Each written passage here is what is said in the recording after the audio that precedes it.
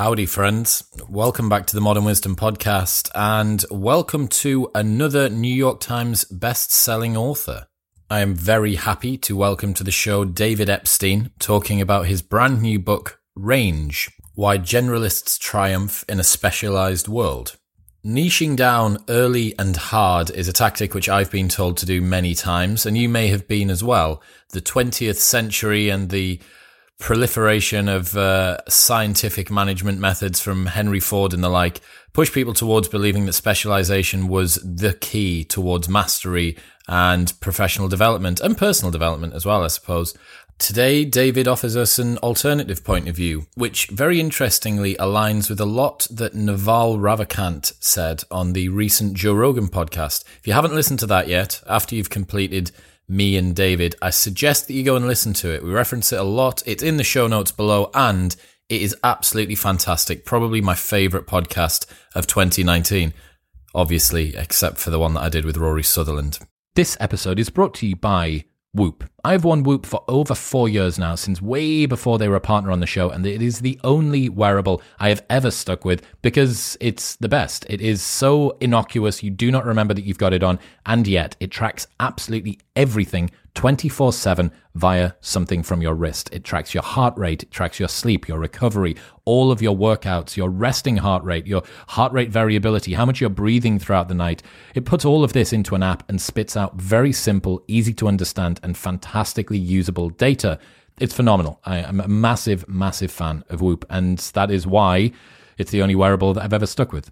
You can join for free, pay nothing for the brand new Whoop 4.0 strap, plus you get your first month for free, and there's a 30-day money-back guarantee. So you can buy it for free, try it for free, and if you do not like it, after 29 days, they will give you your money back. Head to join.whoop.com/modernwisdom. That's join.whoop.com/modernwisdom. But for now, please welcome Mr. David Epstein.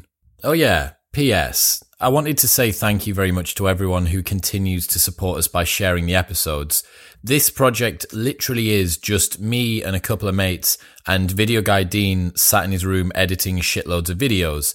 The fact that we are pissing all over big dick UK podcasters with play counts, guests and exposure is a testament to the fact that I send a lot of emails to people and I can slide into DMs pretty well, but also a testament to the fact that you continue to share and support the podcast. So thanks a lot. The sole goal that I have for this podcast is to continue reaching more and more people and getting cooler and cooler guests as the years progress. So anything that you can do to help by sharing or recommending to a friend, giving us a rating on iTunes, whatever it might be, is all that I need. Makes me very happy. Thank you again.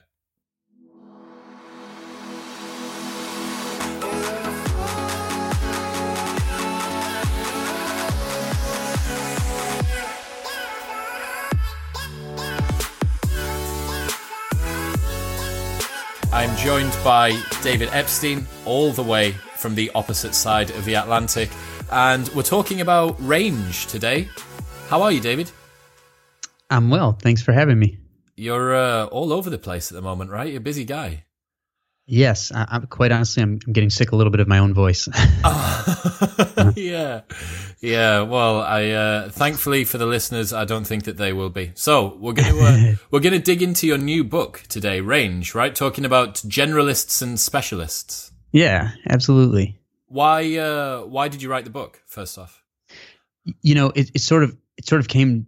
The genesis of it came in sort of two parts. One of which was I wrote a book before this called The Sports Gene about genetics and athleticism, and as Malcolm Gladwell would say, I devoted several pages to criticizing his work. That's how he puts it, to basically criticizing the science underlying the 10,000 hour rule. And so we got invited to this conference here called the MIT Sloan Sports Analytics Conference. It's founded by the general manager of the Houston Rockets. And we were invited there to debate 10,000 hours versus the sports gene. And so it's on YouTube. You can see it. Oh, wow. And he's very clever, and I didn't want to get embarrassed. so I did my homework, tried to anticipate what he would argue, you know, and thinking, all right, well, he's got to argue for early specialization. It's kind of implicit in some of the things he's written. And so I went and looked at science of athletic development and saw that in fact, in most sports and in most places of the world, athletes who go on to become elite have a so-called sampling period where they play a variety of sports, they gain these broad general skills, they learn about their interests and abilities, and they actually delay specializing until later than peers who plateau at lower levels. And I sort of brought that up in the debate, and he said, you know what you kind of got me on was that thing. You should write more about that. And I sort of filed it away in the back of my head, and didn't think about it much more for more than a year. And then I was doing some work with a foundation here in the U.S., giving a talk to some military veterans who'd been given scholarships by this foundation called the Pat Tillman Foundation to aid them in new career trajectories. And I talked a little bit about late specialization in sports. And since they weren't athletes, I sort of tacked on a little bit of research about the work world. And they were so enthusiastic about it because they were all career changing and they'd been told they were behind and all these things, that it was like, they just wanted more and more and more, and they all wanted to follow up and keep in touch. And I sort of said, these people have had these incredible experiences. Some of them are former Navy SEALs and all this kind of stuff. And they're being told like that they're behind, instead of how they can wield those experiences. And so I sort of thought, all right, there's something worth doing here. Yeah. So how did the debate with Malcolm go? Did you draw? Did you used to draw? How do you think it went? First of all, I think we have more common ground than 10,000 Hours versus the Sports Gene, to be quite honest. And we were, so it's on YouTube, people can see that, but we were invited back in March to the same conference. And we went again, and this time it wasn't framed as a debate, just as a discussion. And this one's on YouTube too. And at minute 54, he says, I now feel a little differently. I think I've conflated two ideas. The idea that you need a lot of practice to become good, with the idea that in order to become good at X, you should do only X and only X starting as early as possible. And I think one of those is true and the other is not. And I think I conflated them. So now my idea is a little different. And I thought that was, a great way to sort of update the mental model. And he's a super open-minded guy. I think we both learned things from our discussions. And that was our recent discussion. And that's sort of where he's at on it. So, I mean, if you've managed to change Malcolm Gladwell's mind, and he's somewhere on the book, right? Like on the, yeah. He's on the front page of the book. He gave like the world's greatest blurb. I think it says something like, for reasons I can't explain, David makes me enjoy the experience of being told everything I thought about something was wrong, or something like that. Wow. Which of course, everything he thought about it isn't wrong. But what he's saying. Yeah, I get it, man. That's a big accolade from a very, very well respected guy in that field. So, moving on to the book itself, where does it begin? Where do we start with Range? Yeah, so it's because it's sort of, one of the seeds of its genesis was in the sports world. That's kind of where it begins, because when we were having that first debate, we sort of talked about this, what we kind of framed as the Roger versus Tiger problem. So everyone knows the Tiger Woods story, but maybe they don't know it, but you've absorbed the gist of it probably, which is that, he specialized very, very young. His father gave him a putter when he was 7 months old, and he dragged it around his little baby walker. Not trying to make him into a golfer, but just like giving him something to play with, And but he was very physically precocious. And by 10 months, he was imitating a swing he'd seen his father practicing. And 2 years old, this is also on YouTube. 2 years old, he's on a national television show showing off his golf swing in front of Bob Hope, who's sort of a famous television personality here. At 3, his father at this point realizes that there's something very unusual. At 3, he starts sort of media training him, playing reporter and having him answer some questions. Fast forward the age of 21, he becomes the best golfer in the world. And from a very young age was like, there's some sort of cute interview clips of him saying like, I'm going to be Jack Nicklaus or whatever when he's 4 years old, basically. So on the other end of the spectrum was Roger Federer, who was also, a gifted athlete, clearly from the time he was young, but dabbled in swimming, skiing, wrestling, handball, basketball, tennis, table tennis, badminton, soccer, a little bit of rugby. I think I'm missing one, but anyway, bunch of stuff. A lot. Mother was a tennis coach, refused to coach him because he wouldn't return balls normally. He kind of wanted to do his own thing. Mm-hmm. And even when he was getting really good and the coaches suggested he move up to play with older players, he declined because he liked talking about, pro wrestling with his friends after practice. And he didn't have any of those ideas that I'm going to be, like the Tiger Woods did, I'm going to be Jack Nicklaus or whatever. So when he got good enough to warrant an interview with a local newspaper, and they asked him if he ever became a pro, what would he buy with his first paycheck? He said a Mercedes, and his mother was appalled by this and asked the reporter if she could hear the recording of it, and the reporter obliged, and it turned out he'd actually said "mehr CDs" in Swiss German accent. He just wanted more CDs, not a Mercedes. So it was different. So he said in 2006, when they were both dominating everything, Roger sort of said like I've never met someone who's so familiar with this feeling of being kind of invincible, but his story is completely different than mine. And so the question was sort of which one of these is more normal, because we know the Tiger Woods story and we've extrapolated from that story to all of these other areas of life. We don't really hear the Roger Federer story that much, and which is the norm. And it turns out that the Federer story is far more typical, especially in non-golf sports. Is that true? I'd have been surprised. I think upon hearing about specialization versus generalization, you immediately hark to Henry Ford, right? And like the advent of what capitalism has been, specializing in. You hear all the time. Like one of the first things that I was told when I started this podcast, I was looking online at what the status quo was for how you do a podcast and what you should do. One of the first things, niche down. Like niche down as hard as you can and then expand out from there, et cetera, et cetera. So yeah, there's definitely a pervasive acceptance of niching down hard, big specialization early on, compound, like then leverage the compounding interest that you get on top of that one thing being, because if you start 10 years later than that, that's 10 years of compounding interest that you haven't got on that particular skill. But it seems like there's potentially an alternative route. Yeah, I mean, in the podcast world, I mean, that makes some sense to me, right? Because there's so much competition right now for podcasts. Like compared to my last book, which came out 6 years ago, I mean, the number of podcast invitations I've gotten, like there must have been an exponential explosion in podcasts since then. And I think that makes a lot of sense. And that sort of gets to a couple of issues. One of which is that the difference between a generalist and a specialist is semantic, right? And it's like, what even is it? Like, it's just a matter of degree and semantics. And in the book, I talk about these interesting studies of inventors, of technological inventors. And basically what these studies show is that there in this case, there actually is sort of a label for generalists and specialists. And the researchers usually do it by looking at patents.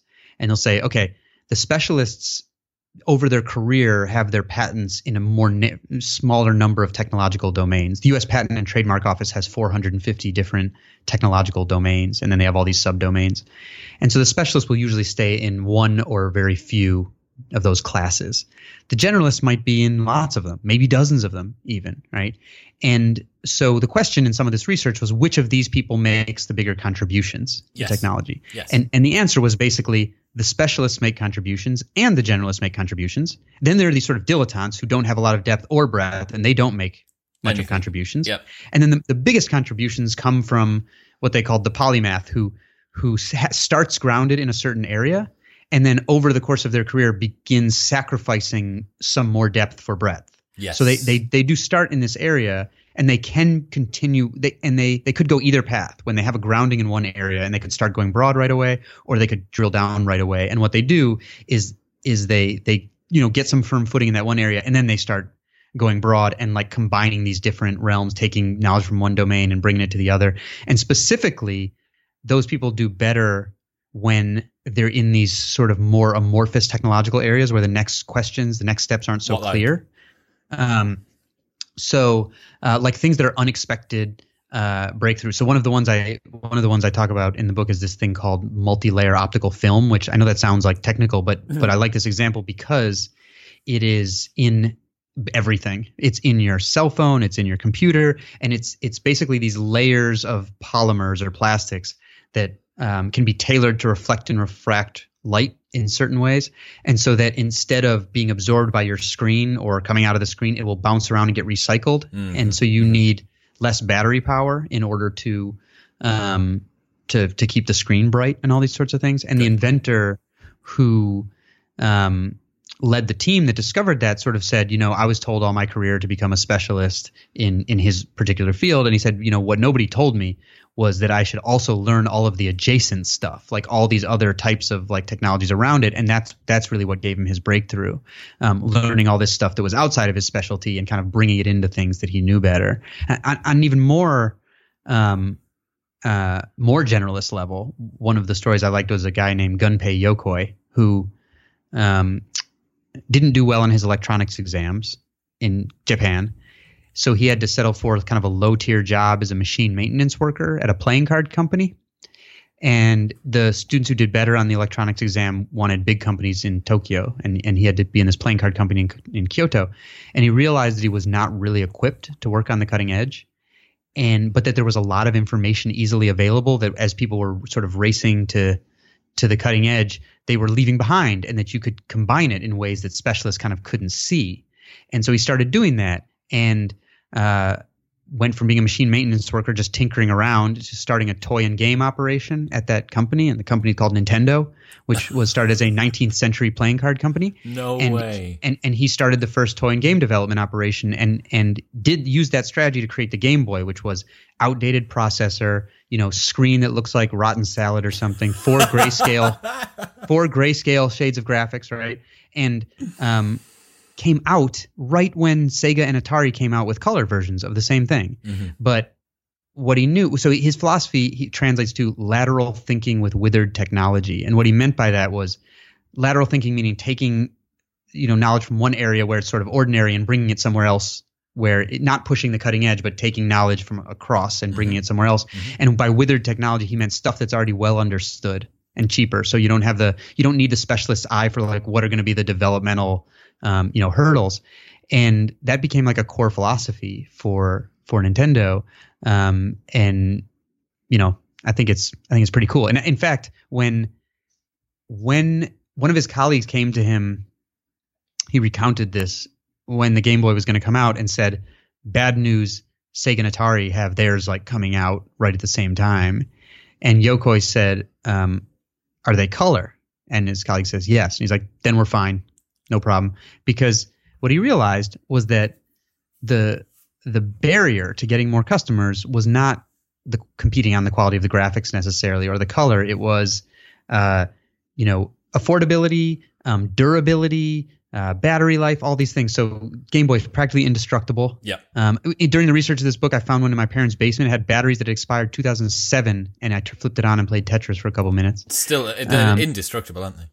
Indestructible. You get it wet, you leave it out, dry out, it comes back. And also because the technology was well understood, they were able to pump out tons of games really quickly, like both internally and from external developers. It's almost like making a platform where app developers could start making stuff quickly because they already knew all this technology. And so that was he was like a pure sort of generalist inventor. But I think in some of the other research, it was sort of those polymath inventors who have their area of expertise, but then they kind of understand things that are adjacent to it. Yeah, it sounds like there's a lot of frontiers that you've gone into with this, considering, as you say, the sports gene focused on athletics and sports. Yeah. Whereas now we're talking industry, we're talking professionals, individual career, multiple career, sports again, all that sort of stuff. There's a lot of different ways to go here. I'm going to guess, considering how busy you are, I'm going to guess that you won't have heard Naval Ravikant on Joe Rogan yet. No, I haven't, but I know that he's, I know who he is. I haven't heard him on Joe Rogan. No. Okay. Have you consumed much of his content? Not a lot. No. Okay. No. Well, I mean, he is, he's a real force to be reckoned with. He's the real deal, man. And I highly recommend anyone who's listening and yourself, go check it out. Fantastic podcast, Joe Rogan's most recent one with Naval. And on that, he says, the greatest pleasure in life for me is learning something from one industry and then layering it onto a lattice work of things from other industries. He's talking about it in the context of people who virtue signal with the number of books that they're reading or that they've read, and look at how many books I've gone through, this, that, and the other. And Naval is a big proponent of reading a book until he gets something that he likes and then just putting it down. And then maybe you go back to it 5 years later. Like, he just wants to have, I think one of the things that's interesting with that is he read a lot as a kid. His mother used to drop him off at the library after school, because he lived in like a pretty rough area in New York, I think. And she'd leave him at the library. He read everything in the library, like dictionaries, religious books, magazines, whatever it was.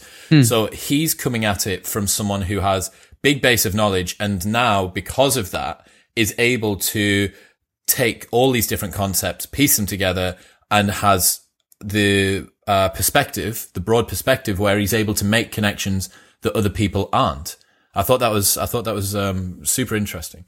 That's interesting. You mentioned a number of really interesting things, and I'm interested to hear this too, because some people, I've lost track of my like Twitter now, as the inboxes. I'm losing track of my various inboxes, but it's because some people tweeted at me about Naval, and some of them were like, I wonder what he thinks about this because he advocates for only specialized knowledge. And then others were like, this sounds like it works with what Naval says about combining knowledge. And I'm like, so I don't know, does he agree or disagree? Like maybe he contains multitudes, maybe. I don't know. He's a difficult guy to put into a box. I think that probably actually identifies the key element of why people like Naval, that he is a walking contradiction, right? Like he's this angel CEO, AngelList CEO, like, venture capitalist investor, spends a lot of time in Silicon Valley, but isn't massively left-leaning, is just normal libertarian. He doesn't have, like that ruthless capitalist streak to him, and is all about inner peace. Like most of the first bit of Joe Rogan is him talking about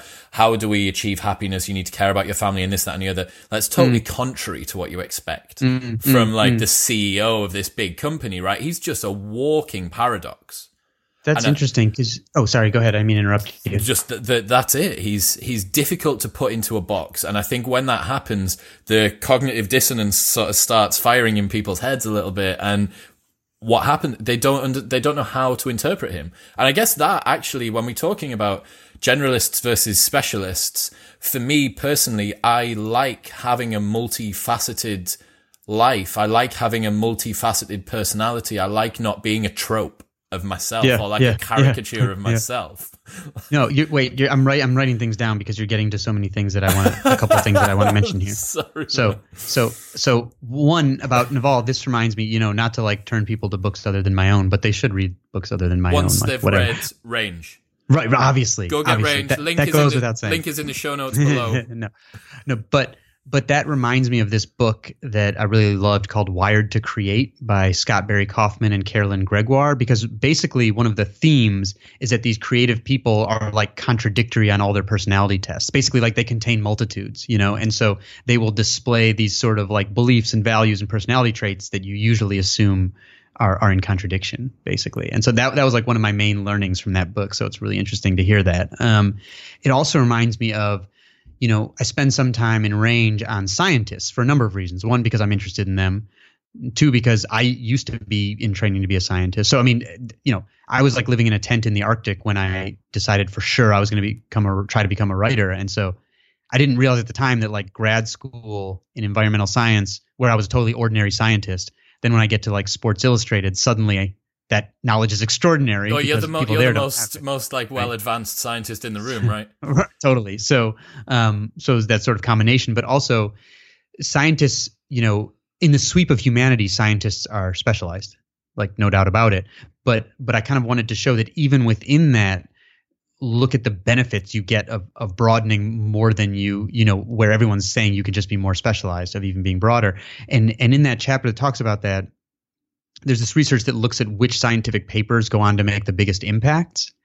And the biggest impact papers, you raise the chances of a paper becoming high impact if it has what's called an atypical combination of knowledge, which essentially the researchers look at journals that appear in the citations of papers. Mm-hmm. And if the paper has citations of journal pairs that have never appeared in other papers before, which typically means because they're coming from different disciplines, basically, that raises the chances of it eventually becoming a high impact paper by a lot. Most papers, no matter what they do, don't become high impact papers, of course, because they're very small. And if it has two atypical combinations of knowledge, then it's really much more likely to have that. So it's sort of similar to that, right? It's like making these sort of combinations of knowledge that aren't typically made makes it a much higher chance of becoming one of these hit papers, basically. Yeah. One of the things that I'm thinking, so we've kind of, I guess, jumped. Oh, one more thing. Sorry. Hit me. Fire it away. Because you mentioned not being a trope of yourself, Yes. And after the Sports Gene came out, that was sort of a surprise success for me. Were you worried about being pigeonholed after that?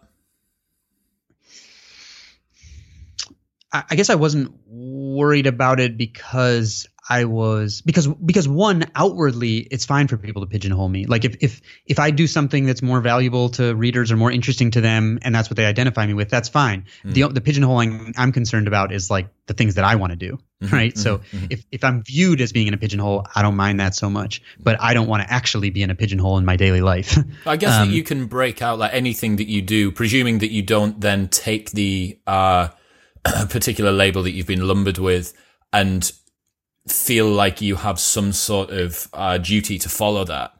As long as you don't do that, you're actually like, because a perfect example is what we're talking about now. Like I wrote a book on sports. Now I'm going to bring one out that kind of touches on sports, but touches on loads of other stuff as well. Like, fuck you, I'm going to do what I want. Like, and if the people from the sports gene come along for the ride, then fantastic. I mean, the advice was basically to write the Sports Gene 2 right away after the Sports Gene. It was do it again, brand yourself as the sports science guy, et cetera, et cetera, et cetera. Specialize. Yeah. 2 weeks after that book came out, I left Sports Illustrated and went to a job that has nothing to do with sports at this place called ProPublica. That's just, I was doing reporting on drug cartels and stuff like that. So like, several years after the book came out, I would still get introduced places as reporter at Sports Illustrated. I hadn't been there in 4 years, Yeah. And so, but maybe if I branded myself as a sports science guy and wrote Sports Gene 2, I don't know the counterfactual. Like maybe financially I would have been more successful. I really don't know. But it is absolutely not what I wanted to do. And I feel things obviously have been going well with this book.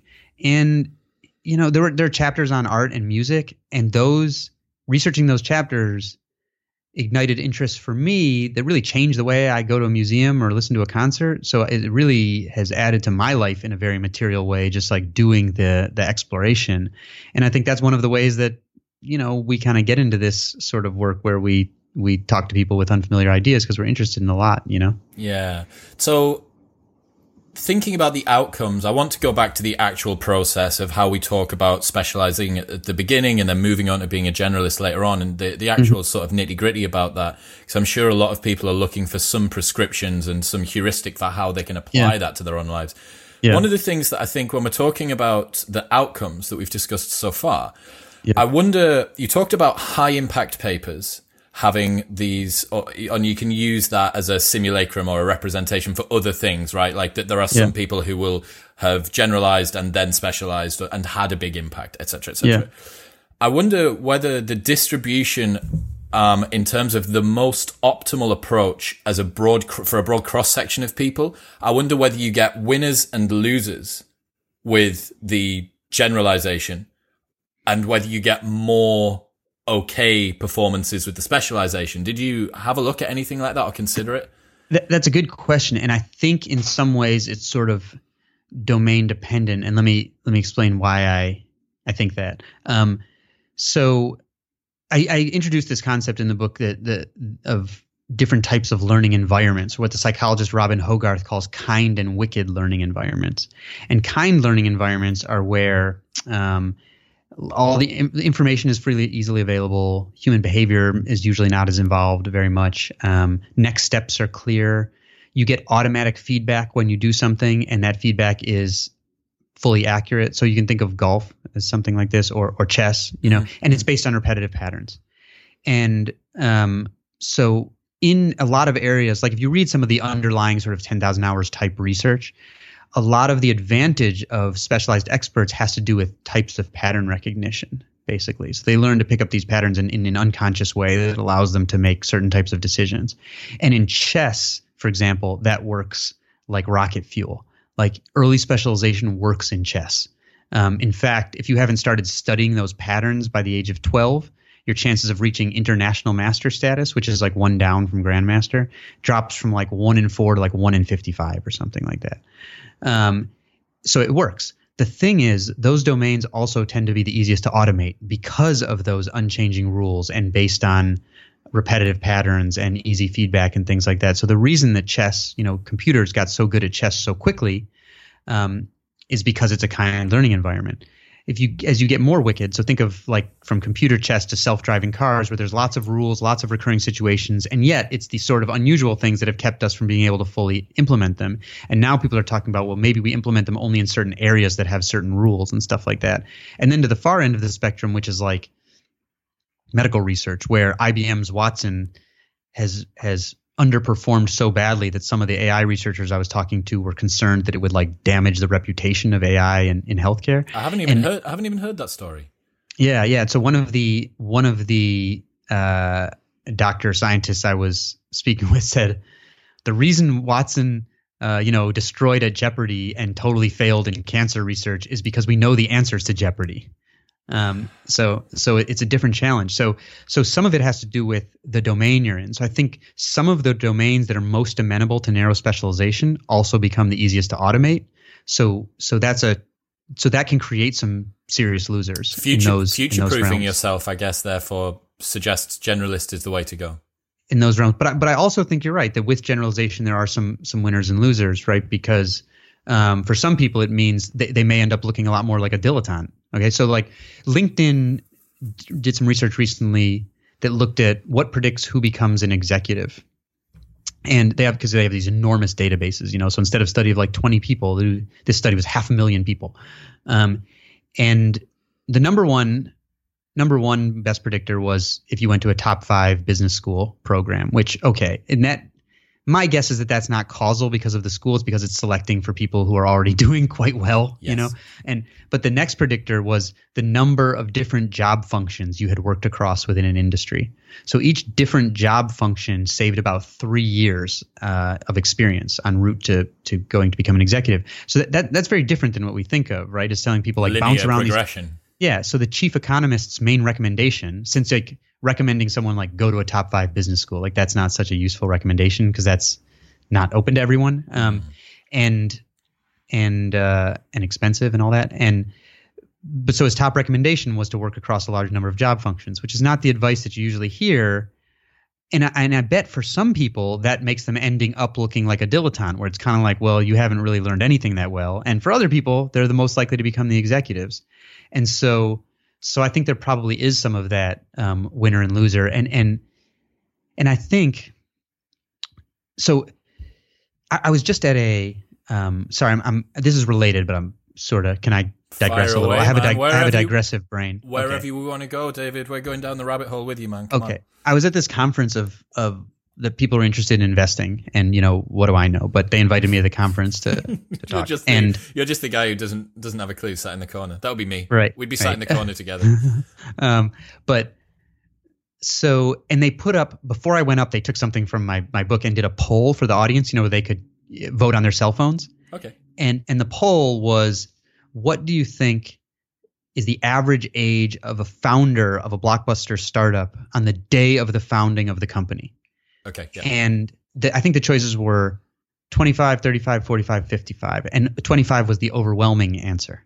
Well, Mark Zuckerberg said once, all old people are stupid, right? Or all young people are clever. Young people are just smarter. That's it, yeah.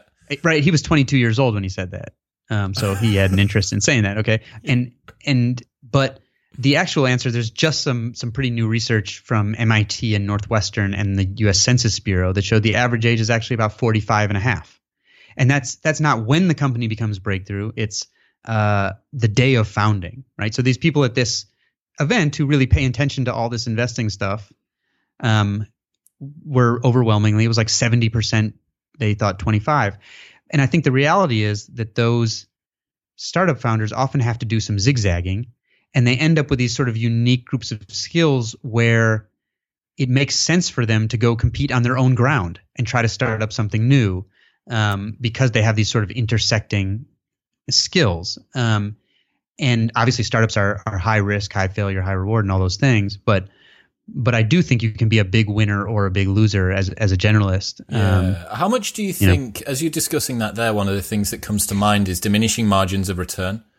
So thinking about as someone specializes down, there is only so much better that you can get at something. Anyone who's tried weightlifting or powerlifting knows that to PB within your first year, you're PBing every week in your first year of like going to the gym, right?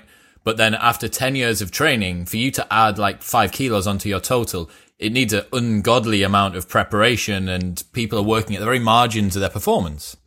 Right. So there's a question of maybe you can get more bang by incorporating a new skill where you're on the lower end of the learning curve still. And I think that's interesting. But there's two things, even aside from diminishing returns, you can actually start to have really perverse effects from increasing specialization. So surgeons is an area where I mentioned in the book that specialized surgeons have fewer complications, period. They do. That's good. Like so if you have to have surgeons, fewer problems. Right. Cool. That's right. Fewer problems. Specialized surgeons, and even if you account for their experience, the number of times they've done the surgery, specialized surgeons still do better. So there's something on top of just experience about being a specialized surgeon that makes them even better. I don't know what it is. Interesting. But that's the finding. And so if you need to have surgery, you want a specialized surgeon. At the same time, specialized surgeons tend to do a huge number of procedures that don't need to be done at all, such that there are these studies I cite where if you have to check into a hospital with a heart problem, you're less likely to die. And this is, of course, these are U.S. based studies.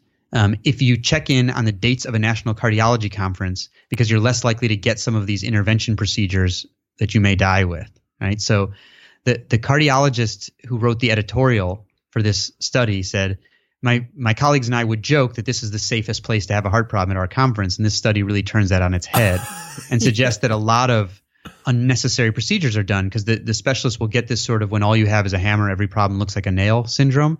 And so they're really good at the procedure, but they'll also continue to do it even after science shows that like it unequivocally should not be done anymore. There's a whole book about this called Ending Medical Reversal by these two doctors that talks about how procedures keep being done even after science has like totally showed they should not be done anymore. Why do they keep being done? Is it people's kind of are they passionate or like feel some sort of sense of patriotism to the procedure?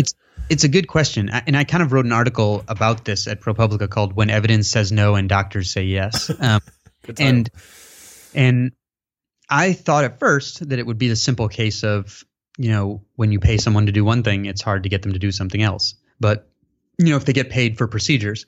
But a very prominent hospital here said, okay, we're going to uncouple payment from procedures for this particular kind of procedure called placing a stent, where you put like a tube in a blood vessel and open it up when it's been narrowed. And if someone's having a heart attack, like, it'll save their life. But this was particularly for people who just come in with stable coronary artery disease or stable chest pain, basically. And a number of randomized trials have shown that it doesn't work for that. Like it's not better than just these like less invasive therapies. And when this prominent hospital decoupled compensation from the procedure, it still didn't solve the problem. And someone else did a study, just sort of a psychological study of doctors who were doing these procedures. And what they basically found was that they didn't believe these randomized controlled trials. And they would say, like, patient comes in with chest pain, they have a narrowed artery.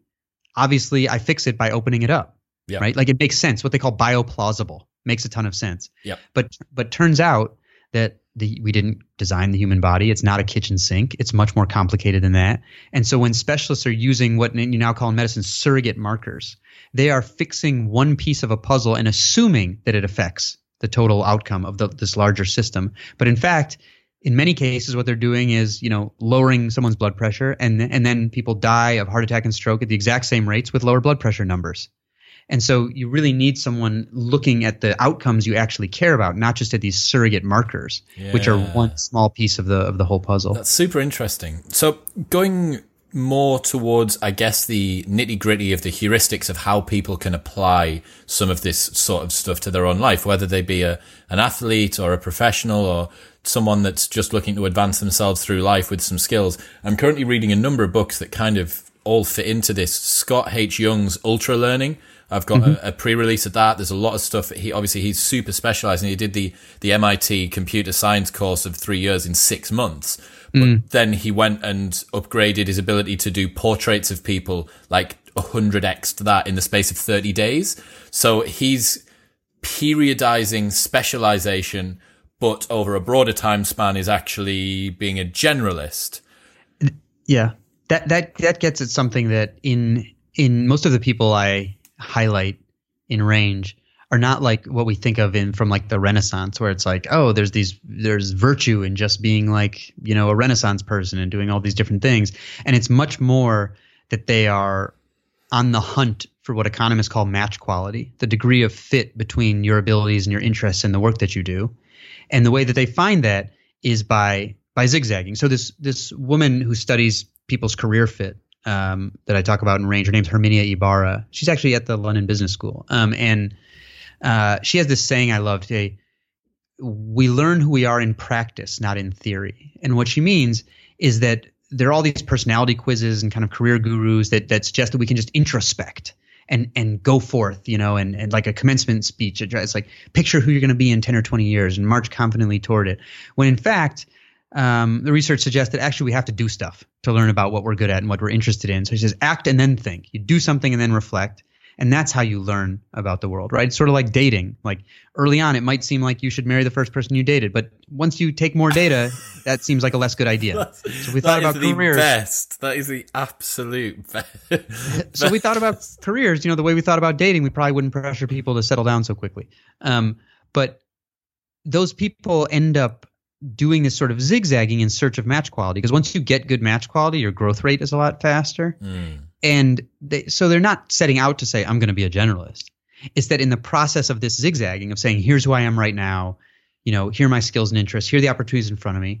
I'm going to try this one, and maybe a year from now I'll change because I will have learned something about myself and I'll do something else. And so they just end up with these broad experiences and skills, not because they set out to do it in many cases, but because that's how they get to their match quality spot. Totally. So a couple of things coming to mind there. David Data's The Way of the Superior Man. He talks about phases in people's lives, and he says that one of the times that's a trigger he's talking about men, but it applies to women as well. When men realize that their time with a particular project has gone, is that something which used to excite them no longer does. And he says a lot of people believe that you need to kind of grit your teeth and grind through it. And that it would appear doesn't seem to be the case. I think most people, and this is one of the main questions that I've got, and I think a lot of people at home may be thinking this as well. The attraction of novelty is very high, and this diffuse focus where we're constantly being distracted by things is on an incredibly granular level, essentially generalization. Like you're looking at, I'm going to do this, then I'm going to do this, then I'm going to send a text, then I'll look at my email, then I'll go do this.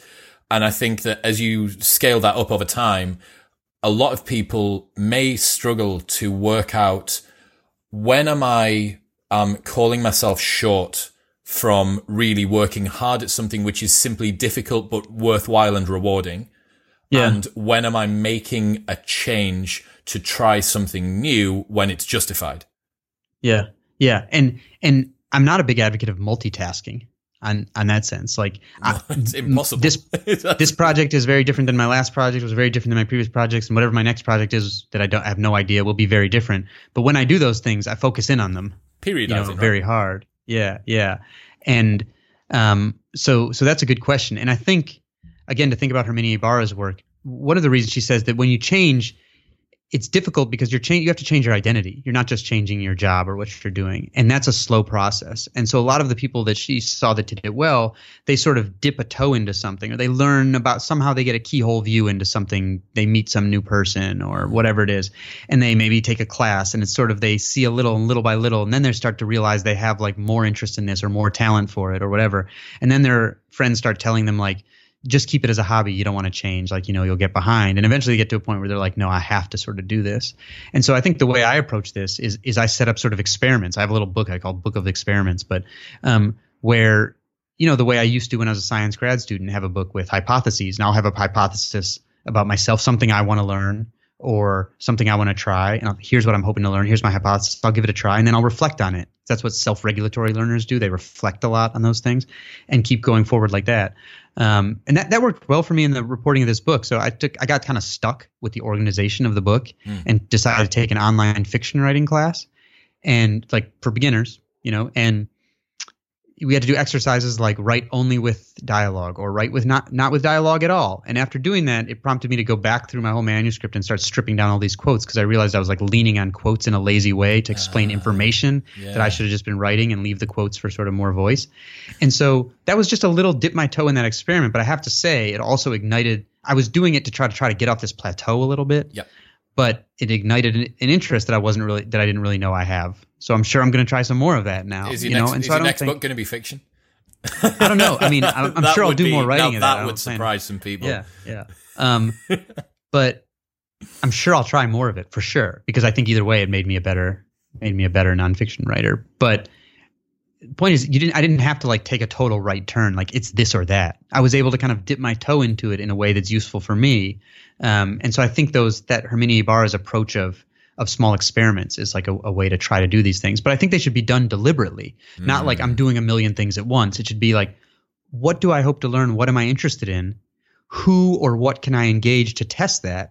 And then reflect on it and go forward, not just like scatterbrainedness, like proactive testing while you're becoming broad. Are you familiar with James Clear's Explore Exploit framework? Yeah. I mean, the Explore Exploit framework predates James Clear for sure. Oh, that's where I first read it in Atomic Habits. Do you know where it comes from? James. Yeah, I mean, it's old in the business literature. I don't know who first discovered it, but the Explore Exploit of creation of new knowledge versus wringing the most out of knowledge you already have there. And one chapter in the book is about outside problem solvers, basically. And what that means is, so there was a guy who was the VP of Research and Development at Eli Lilly, massive pharmaceutical company. And I remember when I interviewed him, he said, look, I'm a specialist. I'm an organic chemist. If it doesn't have a carbon in it, I'm technically not qualified to work with it. And he realized that specialists, they have a narrow view, and a lot of times solutions come from this knowledge that you couldn't have foreseen would be important. And so when Lilly chemists got stuck on certain problems, he went around asking, he said, I'm just going to post them online and see if anyone's, and of course they're like, that's ridiculous, right? We're like a company of, I don't know, 120,000 people or something with the most resources, and how is someone going to solve them? He said, all right, give it a try. Does it. Answers start rolling in, right? I remember one that he liked came from something they were stuck on with some chemical, came in from an attorney who had worked on a patent case having to do with tear gas or something like that. And it worked so well, he spun it off into a separate company called Innocentive that helps other companies post problems they get stuck on for outside solvers. Crowdfunding problem solving. And they try to frame the problem in a way where it attracts people really far away from the discipline of the people who got stuck. And so that's like one of Innocentive's services. And so like they helped NASA solve a problem they'd been stuck on for 30 years, was predicting solar storms, particle bursts that can damage astronauts or equipment. And a guy who had just retired from a cell phone company solved it in 6 months. And at first the NASA scientists were like, no, that's a different approach. And then you're like, hang on, that's the point. Yeah. Right. And so now this guy's name is Alf Bingham, who founded Innocentive. Now there have been a bunch of, I don't want to say copycat, just other things like that. Like one's called Kaggle, and that looks for outside solvers for machine learning program, which is something you consider really specialized. But it turns out that the people who solve those problems, someone who solves like a Kaggle health problem where it's something with data and healthcare or whatever, they often aren't an expert in machine learning, and they often aren't an expert in healthcare either. But are there like bounties for these as well? Yeah. Wow. The companies can post whatever kind of reward they want. This is like Fiverr designs, but for like really, really difficult stuff. The listeners will be familiar with the Stephen Wolfram episode. I sat down with Stephen Wolfram last week of Wolfram Language. Oh, wow. That must have been interesting. Man, that guy is a force of nature. I saw a lecture from him once. Whew. He's a force of nature, man. Like a terrifying and fascinating individual. And he was saying that they live stream like a ridiculous amount of their calls now. So it's just like, you want to know what's going on in the Wolfram Language office today? Because he's a at-home CEO, right? And he's just there. He'll be on his treadmill desk, treadmilling away, and there'll be like a few thousand people just watching. And I want to see that. It's freely available online. Freely available to watch those guys going on, right? And so you're talking about this thing where people are crowdsourcing it. He is in real time just allowing other people on the internet. Some of them, I'm going to guess he's got like a super popular coding, like subculture fan base, right? Like I'm going to guess that will be, like me or you might have like the sports on or whatever, like in the background. Like they might be working away doing some stuff, and they just got Stephen Wolfram like on his treadmill desk at home, like cracking on. But there we go again. Like but anyone can go on, right? And he was saying exactly the same thing. He said exactly the same thing, that people are giving them solutions from different disciplines that they wouldn't have thought of. Yeah, it's really interesting, and that's not that is absolutely not to say that specialists aren't important, right? No, absolutely not. In fact, I like to highlight the NPR, our public radio, did a review of range, and they say that I spend a lot of time giving credit to dissenters, which I like, because not even dissenters. Like, I agree we need specialists also. I like the way that the physicist and mathematician Freeman Dyson, and great writer, framed it. He said, we need frogs and birds. Frogs are down in the mud looking at all the little details. Birds are up above. They can't see those details, but they can integrate the information of frogs. And he said the problem is we're telling everybody to become frogs. And when disciplines and science changes, that becomes a big problem. And that's sort of how I think of it. And so I think you need, like, these problems that stumped the people at Lilly. Obviously, they were solving a lot of problems on their own. They were posting the ones that they got stuck. So I think with the combination of that, of the indocentive approach and those specialists, that's where you get the best of both worlds, and you have this healthy problem-solving ecosystem. Yeah, absolutely. How do you know if you're a frog or a bird? For the listeners at home, how do they work that out? That's a great question, and a semantic issue to some point, right? Like, if you look in the patent research, it has to do with how many technological classes have you worked across. If you look in this comic book research I cite, it has to do with how many different genres have you worked across, and all these sorts of things. I don't really know. I don't have a perfect answer to that, although I think most people have some intuition about it, actually. But I definitely don't have a perfect answer about it. I don't think that there really is going to be one, because it is so personal dependent, right? Thinking back to some of the things that you've said already, a lot of recent podcasts come to mind. Laura Vanderkam, who wrote Off the Clock, she talks about, and the 4 disciplines of execution as well relates to this.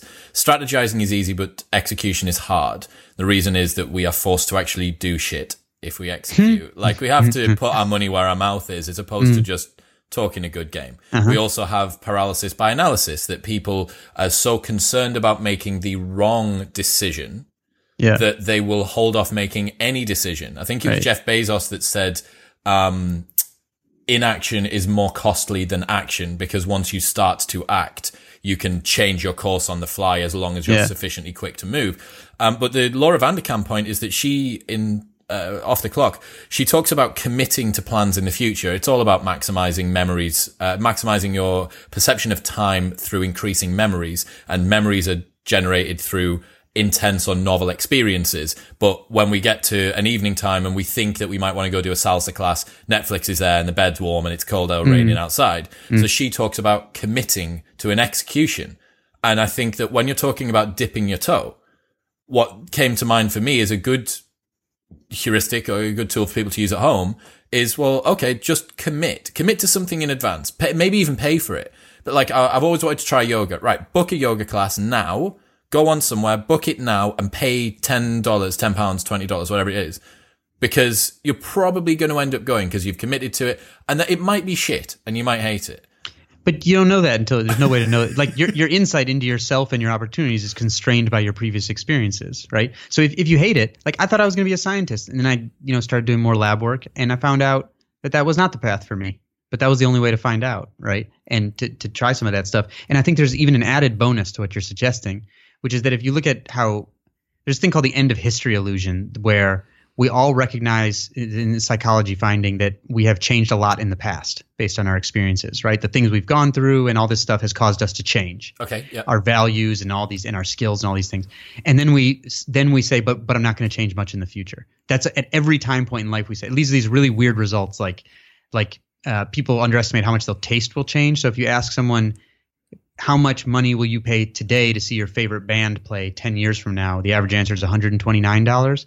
And if you ask, how much money would you pay to see your favorite band from 10 years ago today? The average answer is $80, because we underestimate like how much our taste changes. And as I was looking at this personality research, it actually showed that one of the very predictable changes is the big 5 trait of openness to experience declines as people get older. Okay, yeah, that seems fairly natural. Yep. And you can actually, and we know that trait is highly associated with creativity, and you can change that decline, slow it, or possibly even like reverse it some by just trying new stuff. So there are these studies that were like making seniors learn how to do like new types of puzzles and all these things. Yeah. And even if they didn't get better at the puzzles, their openness to experience changed somewhat. So I think we get in these, we gravitate toward things we're already comfortable with and competent at. difficulty in trying some new thing isn't a sign that you aren't learning, but ease is. If things you're doing are too easy for you, then you're not learning. And so I think you should try these new things. It's weird, isn't it? Because there is a particular kind of mindset. I've recently started swimming, and I suck like really bad at my cardio for swimming. Cardio outside of the water on terra firma is not bad. Cardio in swimming, not so good. Okay. But the takeoff, like I haven't done something that I've stuck at consistently and has had like linear progressive overload for a fair while. And the noob gains are astounding. And it's addictive. You're like, shit, this is what it's like to do something that I'm fucking crap at. And I'm like, and then you're like, oh my God, like I've PB'd. I PB'd again. Yeah. Like, yeah. Yeah. I mean, I played a whole bunch of different sports, football, basketball, baseball, this stuff, American football. And then I ended up on running, and I ran track in college, and I was a walk-on, and I sucked. And then I write about this in my first book, but I improved really rapidly, and I ended up as like a university record holder, you know? And so, but it was totally addictive. And in many ways, I thought I was in an easier spot than the guys who had come in as these big time recruits, because they had all this pressure, and it was very hard for them to improve. And I'm like improving like crazy. Yeah, it's like addictive. You said, it's addictive. It is addictive like that. And one of the other things as well to consider is that if you are going into something new, and if you're cultivating, as James Clear would talk about, the compounding effect of an effective habit over time. Yeah. Matt Fraser, CrossFit Games champion, comes to mind. There's a story in Chasing Excellence by Ben Bergeron where he says that Matt wouldn't let himself leave. He did an engineering degree, I think, or mechanical engineering, something like that, something like super manly at uni. And he wouldn't let himself leave the library until he could. Hopefully, it'll become less manly over time. Yeah, I know. He wouldn't let himself leave the library until he was able to complete verbatim, do like an entire chapter or whatever it was that he was learning. And if he got one thing wrong, he'd force himself to sit there and go again. And you think, right, okay, roll that forward to the sort of values that he has now.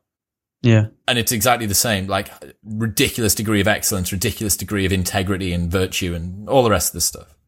Yeah. I couldn't agree more.